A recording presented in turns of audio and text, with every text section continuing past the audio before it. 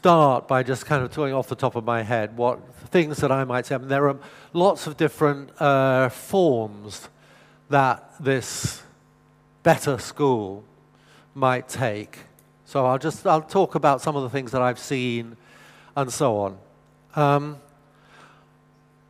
One thing is the school I'm involved with, a new school, independent school in Wales, actually, in South Wales, is going to start, I think next September, with no building. They will have children, but it will have no building. And the curriculum for the first year, it will have something like years 5, 6, 7, and 8. So it'll start with about 100 kids. The curriculum for the first year is build the first building for the children.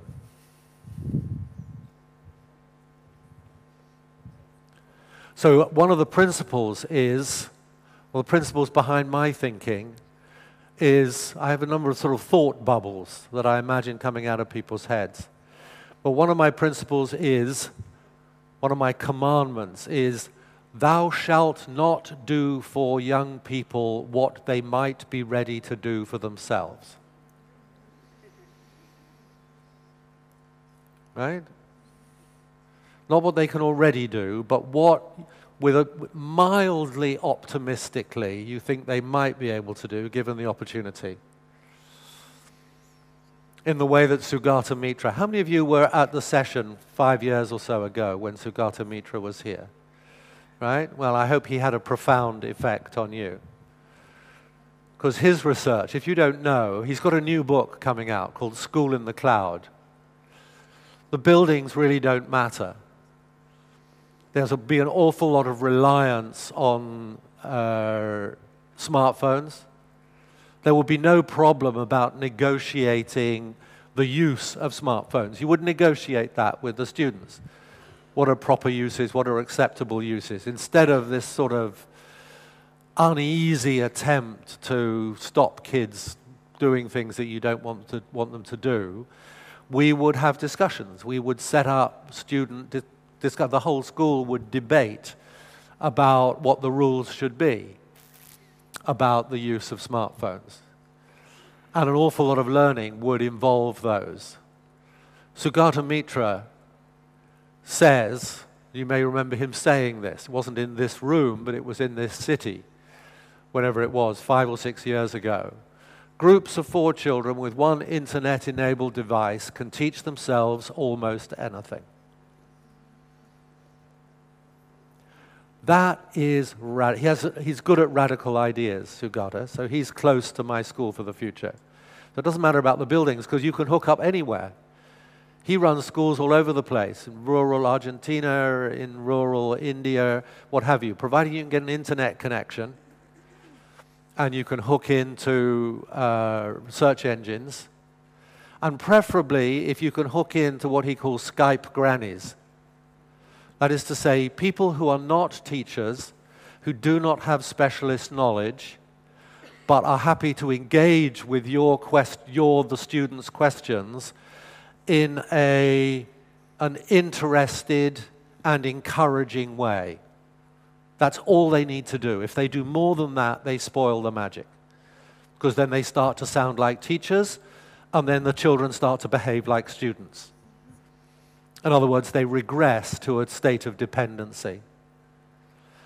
So you can build your own buildings, you can have glass walls, you can have your school built out of movable things. So the first week or so of every school year, the children are deciding where the walls will be.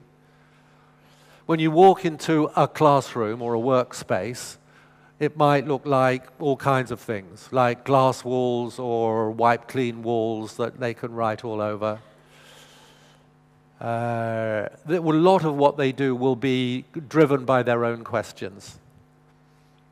And the nature of the questions, the nature of that project-based learning would change, this is my thinking, would change as they go up through the school, as they grow in age and grow in competence. So they would start with questions that are more small scale and more personally interesting. Then they might move to things that are community focused, things that matter to somebody or some organization in their community, which they're involved in. I was talking to some people over dinner last night about the 5 or 6 characteristics of learning, which means you have no problem with motivation. If you get these characteristics right, particularly with teenagers and adolescents, there are 3 R's and 3 C's, and I've forgotten one of the C's for the moment, but the 3 R's is it's got to be real. In other words, it's got to matter to somebody. Children have to be, what they do has to be respected by people. They have to have some responsibility for what they're doing. It has to be challenging, because otherwise it's not interesting. And they have to be able to collaborate. What's the 3rd C? What do you think?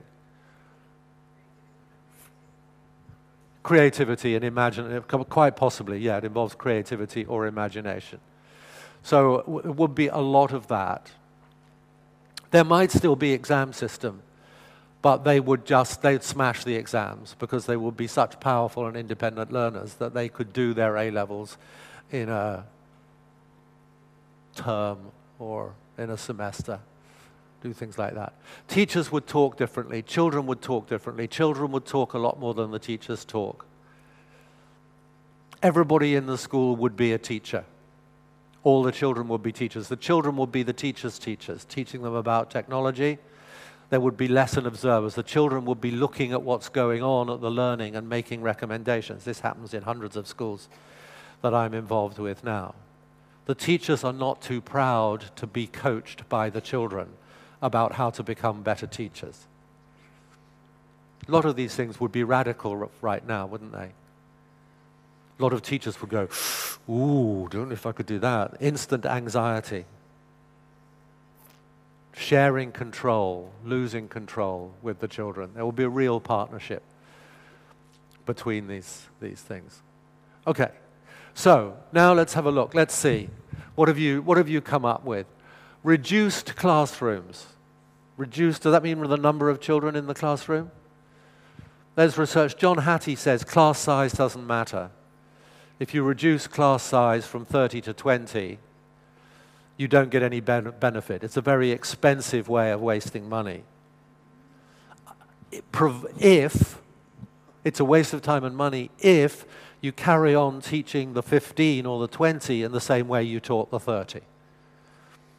Right? It makes a difference if you take that opportunity to do something differently, to create a different vibe, to create a different atmosphere in the classroom.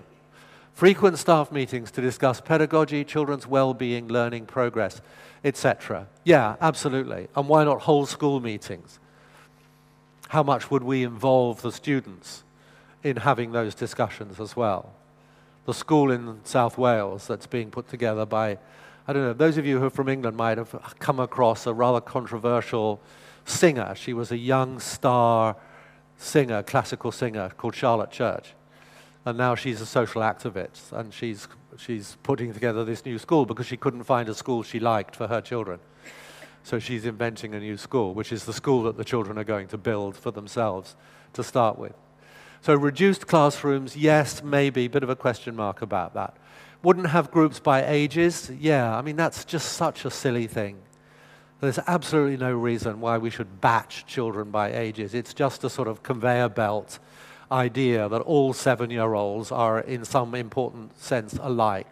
They're not. You know, in any class of 7-year-olds, you have some who are 11 and some who are 5. Mentally, emotionally, educationally, don't you?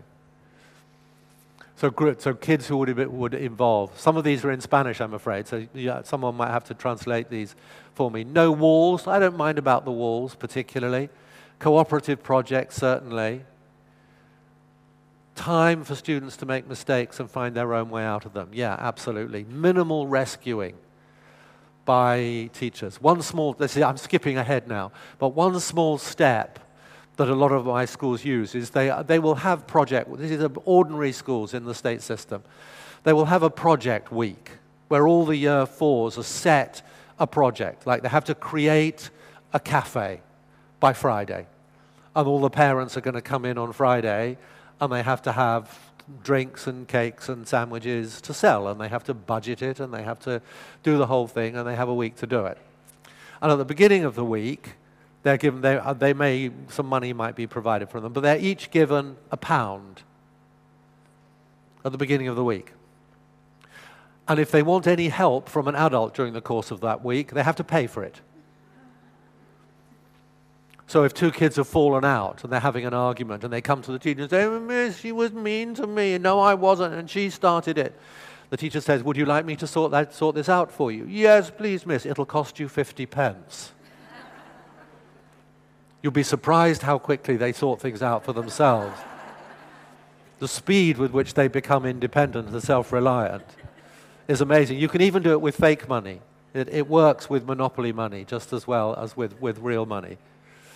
Very big playground, surrounded by nature. Yeah, lots of nature is good. Ideal for adventures. Bring the adventurousness back. And bring the intellectual adventurousness back. David Perkins, who is the guru, my guru in this area. Has he been to Argentina? Has he? Yeah? He worked a lot in Venezuela, I know, but I don't know if he's been to Argentina. He wrote a nice little paper about what he called the difference between tame topics and wild topics. Tame topics is what most of the conventional curriculum has, stuff that's been worked over to death. So there's nothing left to be discovered, there's just stuff to be learned. Right? There's no life in them, there's no jungle left. It's like the Amazonian jungle being burnt down by that idiot in Brazil and his friends. Right? The jungle's all gone, it's been razed, and in its place there's domesticated farming. We have the periodic table, and we have the certified received history of Argentina, and we have this, that, and the other. Bring some wildness back into what we're doing. Make it difficult. Kids are not frightened of difficulty. They're just bored by the kinds of difficulty that the conventional curriculum tries to involve them in. Groups and stations according to level and interest, great. Classroom with more spaces, better lab facilities, that will be good. Lots of schools, I mean, if you have a bit of startup money, 3D printers are a fantastic thing to have in schools. There was a school in Singapore that I was in a little while ago where I watched the year 5s had commissioned the year 8s or year 9s to make them a variety of gadgets. And so the year 5s were the customers. They created the brief, and then the year 9s built prototypes and went back to the year 5s and said, "No, that's not what we meant. Go and have another go, refine it, make it better." Actually, that's real. That's real stuff, getting involved in real stuff. Independent students engaged in their own tasks. Students, rather than learners, will be truly engaged. Classrooms have different designs. No walls or tables. Maybe there may be some walls, there may be some tables.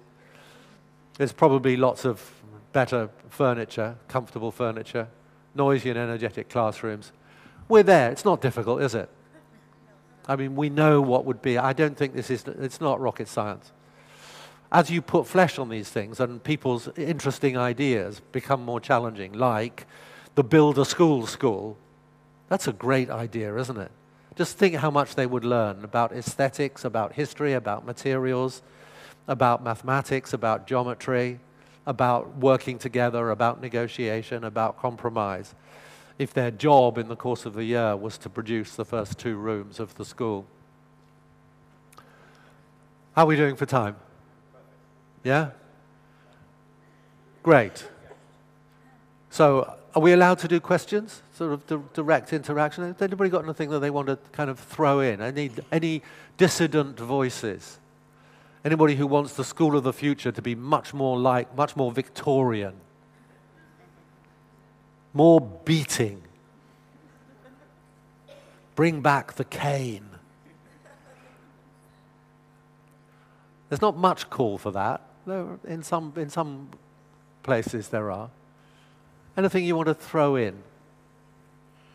Or any good idea that you've seen or that you've thought of, that you've always wanted? I've always had this idea about getting the kids to build the facilities.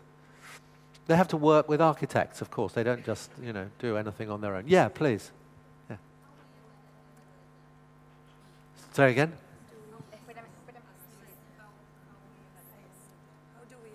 How do we assess them? Yeah? How do we assess them? Yes. Well, first question is, do we need to assess them? What do we need to assess them for? Right? Yes, but in our country, we have a lot of international exams. That is the problem for us. I think one of the big problems is the terminal exams. Exams at the end of school. I think we should, but this is my view, I think we should abolish those. And I think it should be the responsibility of colleges, universities, and employers to set tests on entry into their thing. It's very easy to find out whether someone can read and write, whether someone can critique a research paper. You can find that out in half an hour. You don't need a certificate, do you? Right? So put the onus on the point of entry into something rather than the point of exit from something. So let's do that. So one of Sugata's other suggestions is that all examinations, you pass a global law that all examinations children should be allowed to have their phones with them in all examinations. Just imagine how that would change everything, right? Huge amount of nonsense would go out of the window. So I agree completely with this idea, and I think we all do. My question is, until then, we still have curriculums and we still have exams. Yeah, that's question 3. No, oh, okay. Right. So what do we do? We're getting there. We're going to be patient. Okay, that's the third. The second question is the mess we have at the moment. How do we think about how big is the gap? How far do we have to go? And the third question is, what are the little steps that we make? Okay, so great, we're there. Okay, so is this the second one? Yes, the gap. Is it the bold bit at the top or the bit underneath? I see we are still looking at our mates. Oh, this is interesting, this second thing down. Where did that come from? How can we experience what we're talking in order to materialize it in reality? We're still sitting looking at our mates next. Okay, let's reorganize this room into one enormous circle. Be much more democratic, wouldn't it? No, forget it. It's like there are some occasions on which you just have to go with it, I think. Identify what would need to be done in terms of learning resources, training, to get to what was expressed in the previous point. Okay, that's a good question. So it is like, let's look at where we are now and start to think about what we would need for the journey to get from there to where we might want to go. Okay, so that's your next job, 3 minutes. You can do it individually or do it with your neighbor, whatever you want. So what will we need? I haven't thought about this question before. What do we need to get going? Okay, great. Can you put the comments up on the screen like we had them before? I will ask for it. I'm not sure if I can do it. You did it for the first question. Yes, but this is a different presentation of the program. I will ask. Just a minute. Okay, great. Okay, so what would need to be done? I mean, this seems like this is a more structural question. So we were just talking about immediately you run up against the problem of the legal constraints, the systemic constraints, the nature of the testing. Which is fairly rigorous, fairly hard line, I gather, in Argentina. I don't know, to me it seems like a curious mismatch between the fact that kids have these high-stake tests every year, and then at the end of their schooling, it sort of doesn't matter what they got because they can go to university anyway. So what was all that about? Am I missing something here? Or is this just kind of, So you have to make a strategic decision about whether you're sort of going to go for evolution or revolution. Revolution would be nice, But that's going to be difficult because that requires, we'll have to wait for that to happen because it requires to get to a tipping point in the public mind if that's going to happen. Because an awful lot of parents are not ready to understand why you're not helping their child so much, why their workbooks are a bit messier than they used to be. It's like parents have antiquated expectations. And politicians are scared to do anything that might upset the electorate. Right? So politicians are always going to be too little to do too little too late. They're always going to be, whatever their political color, they're going to be conservative in their approach. So that's a problem. So my strategy, really, is sort of the evolutionary, I go down the evolutionary route. And I think we have to keep stressing, as I did this morning in my talk, that the results, the conventional results, are going to benefit from a different style of pedagogy and from a different style of school organization. So we have to sell what we want to happen in school on the basis that it won't mess up the results. Now, people would argue about that. Some people who are more impatient. It's like the difference in the green world in Germany between what are called the Realos and the Fundis. You know, are you prepared to compromise? Are you prepared to be evolutionary in your thinking about how we make progress? Or do you say, well, we can't really do anything until the revolution comes? And I don't think the revolution is going to come anytime soon.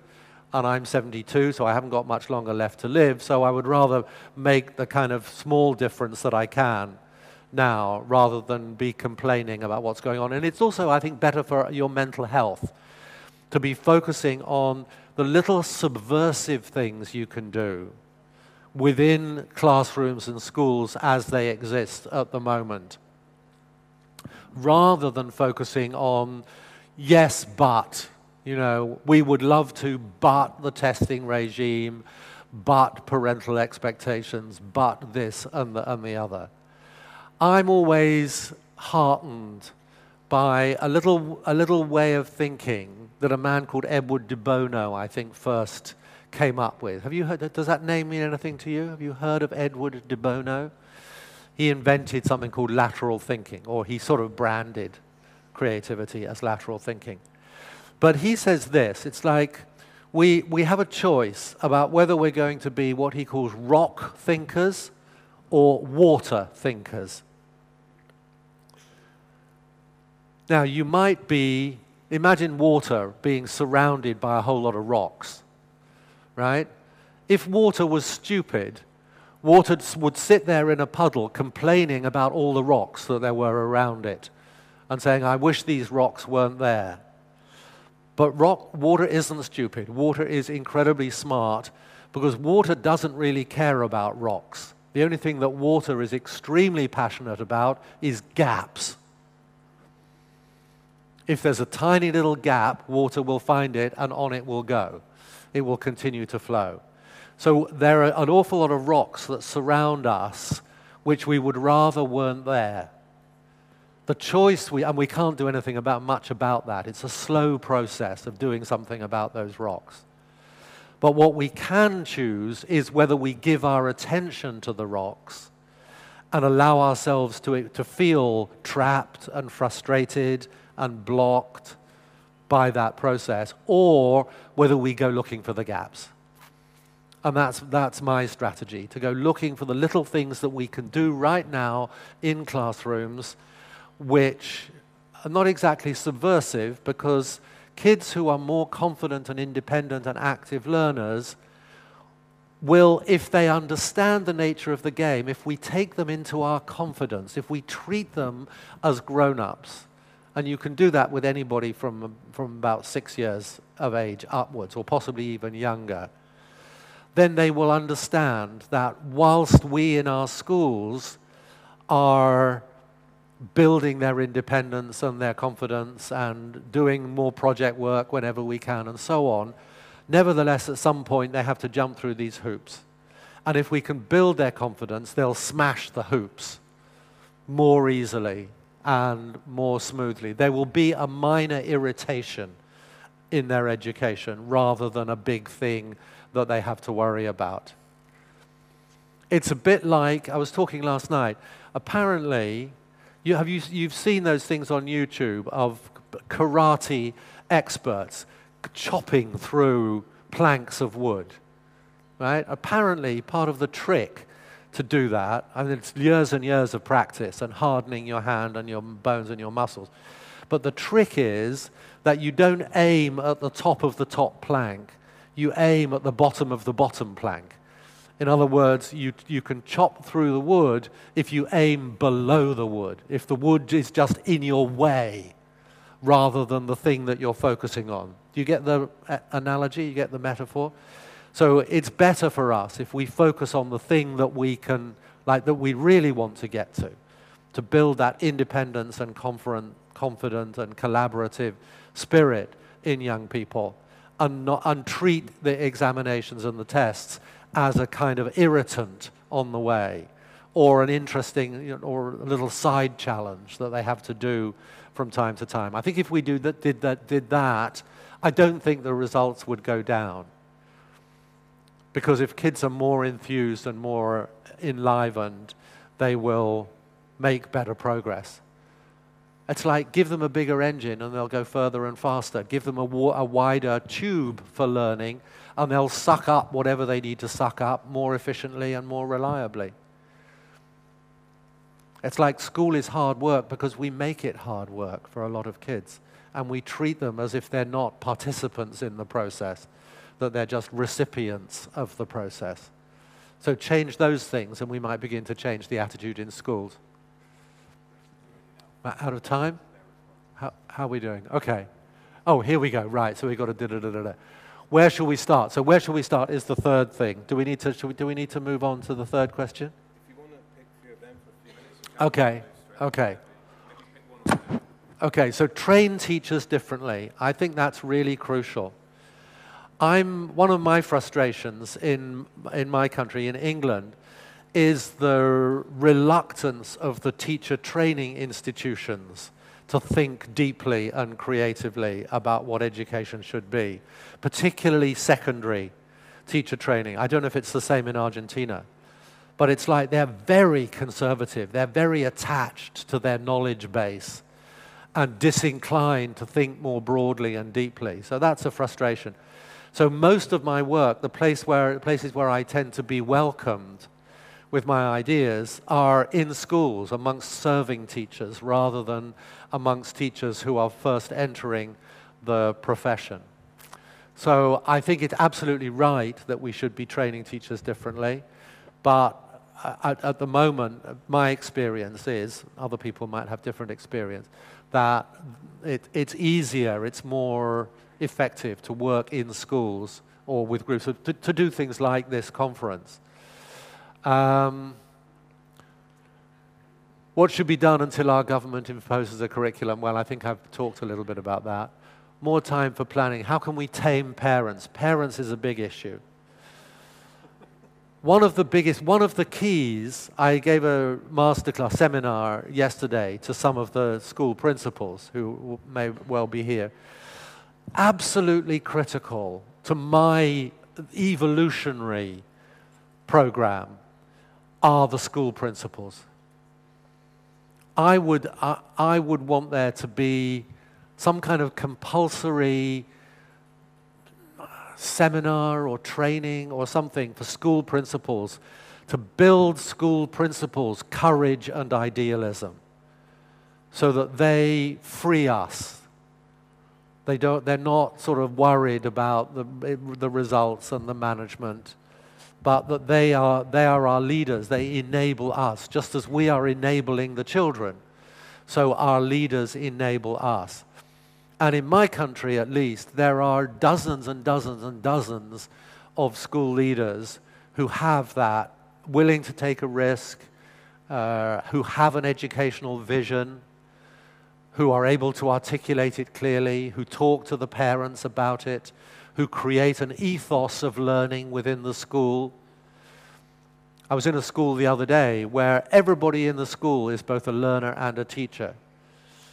They're mostly women, some men now, but who work in the kitchens to prepare the lunch. Some of them now also work as teachers. There's like soft boundaries. Children become teachers. Children become coaches of teachers. So it's like people can move, can change roles. We're back to that question about not being age-defined, but we're defined by interest and defined by expertise. Okay, so let's move on. So it's like, it's a big job, but, you know, someone said to me in that head teachers group yesterday, it's like, where do we start? It seems like such a big thing. To which the answer is that old question about how do you eat an elephant? What's the answer?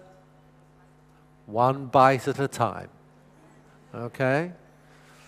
That's, you know, and it seems like an impossible task, but one bite at a time. So I want you for 2 or 3 minutes, just get a sense, the things that we've talked about, the things that are going around in your head, some of the illustrations that you've heard from me and some of the other speakers. I want you to identify in conversation 2 or 3 little things, I call them the tiny tweaks, that you're going to do on Monday with your kids that you hadn't planned to before today. Okay? This is where, if you don't do that, this was a waste of time. An expensive waste of time if you don't go into school on Monday and be a little bit different from the way you normally are. So identify 2 or 3 tiny tweaks and commit to your neighbor what you're going to try on Monday. Okay. Okay. So this is my strong challenge to you. On Monday, you have tomorrow to recover from today. On Monday begins the evolution. Yay! Right? Because it will be in classrooms like yours, in countries around the world, by teachers doing little things differently, that 21st century education will be made. The path is made by walking. And walking happens step by step. That's how it will change. And then you will change parental opinion.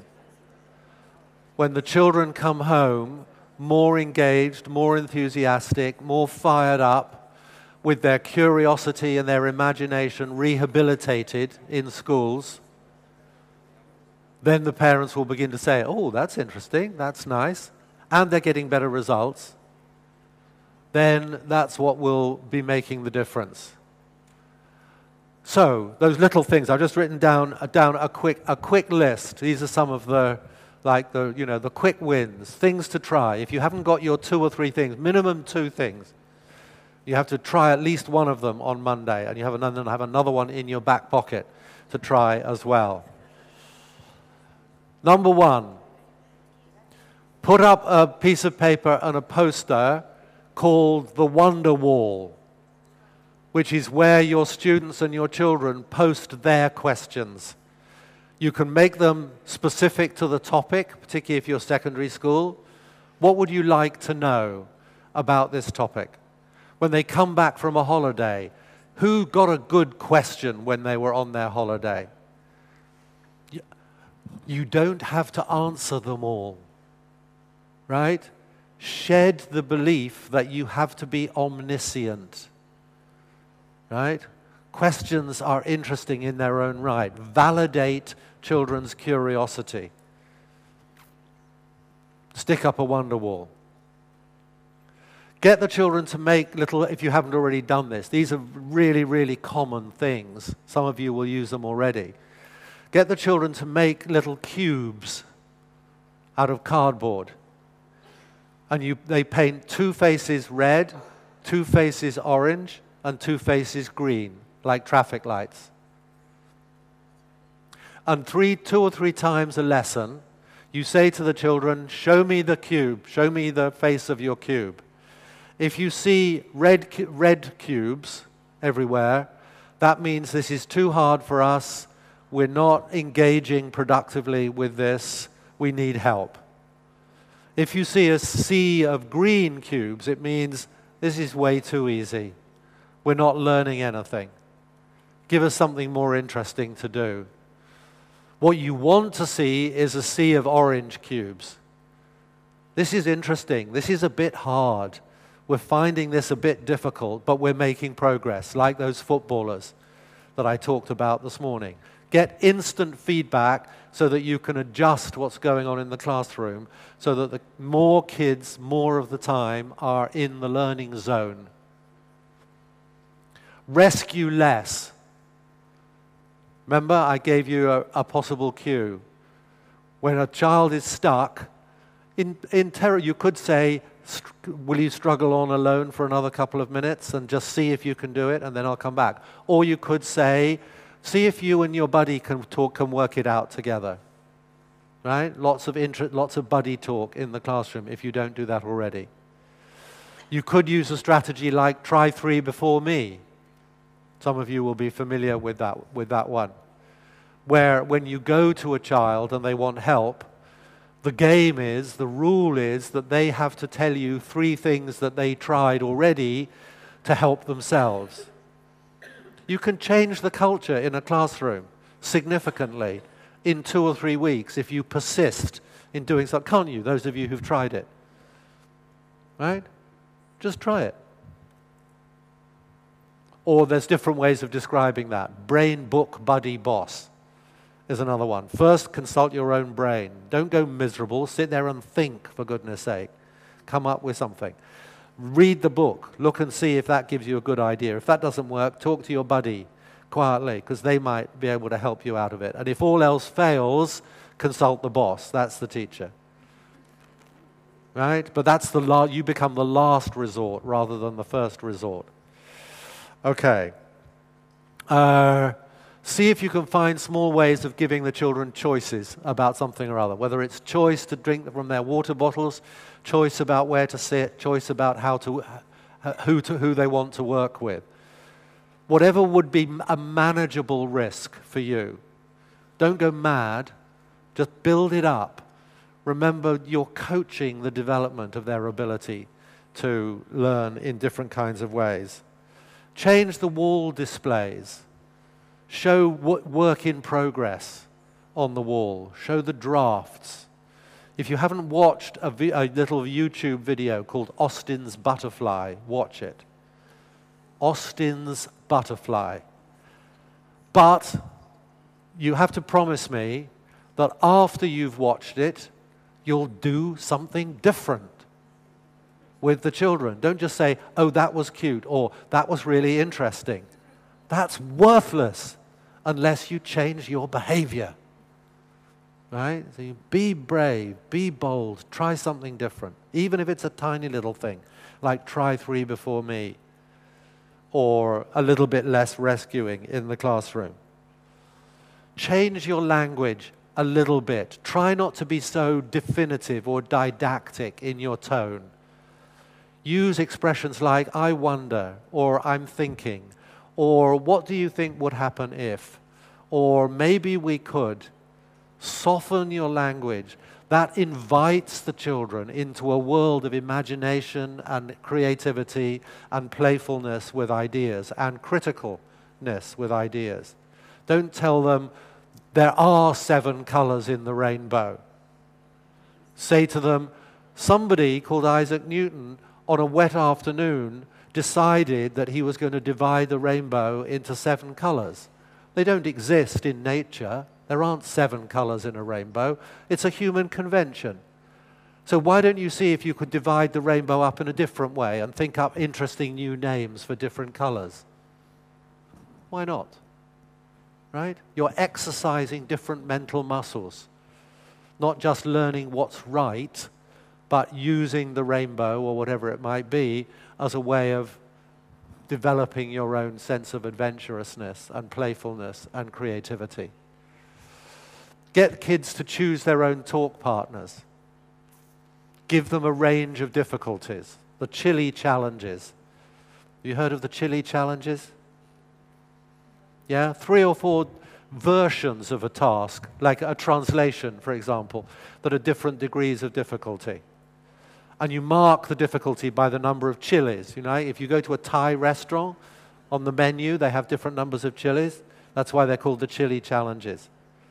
And let the children choose, preferably to work in pairs, on whether they're going to choose a 1 chili challenge or a 2 chili challenge or a 3 chili challenge.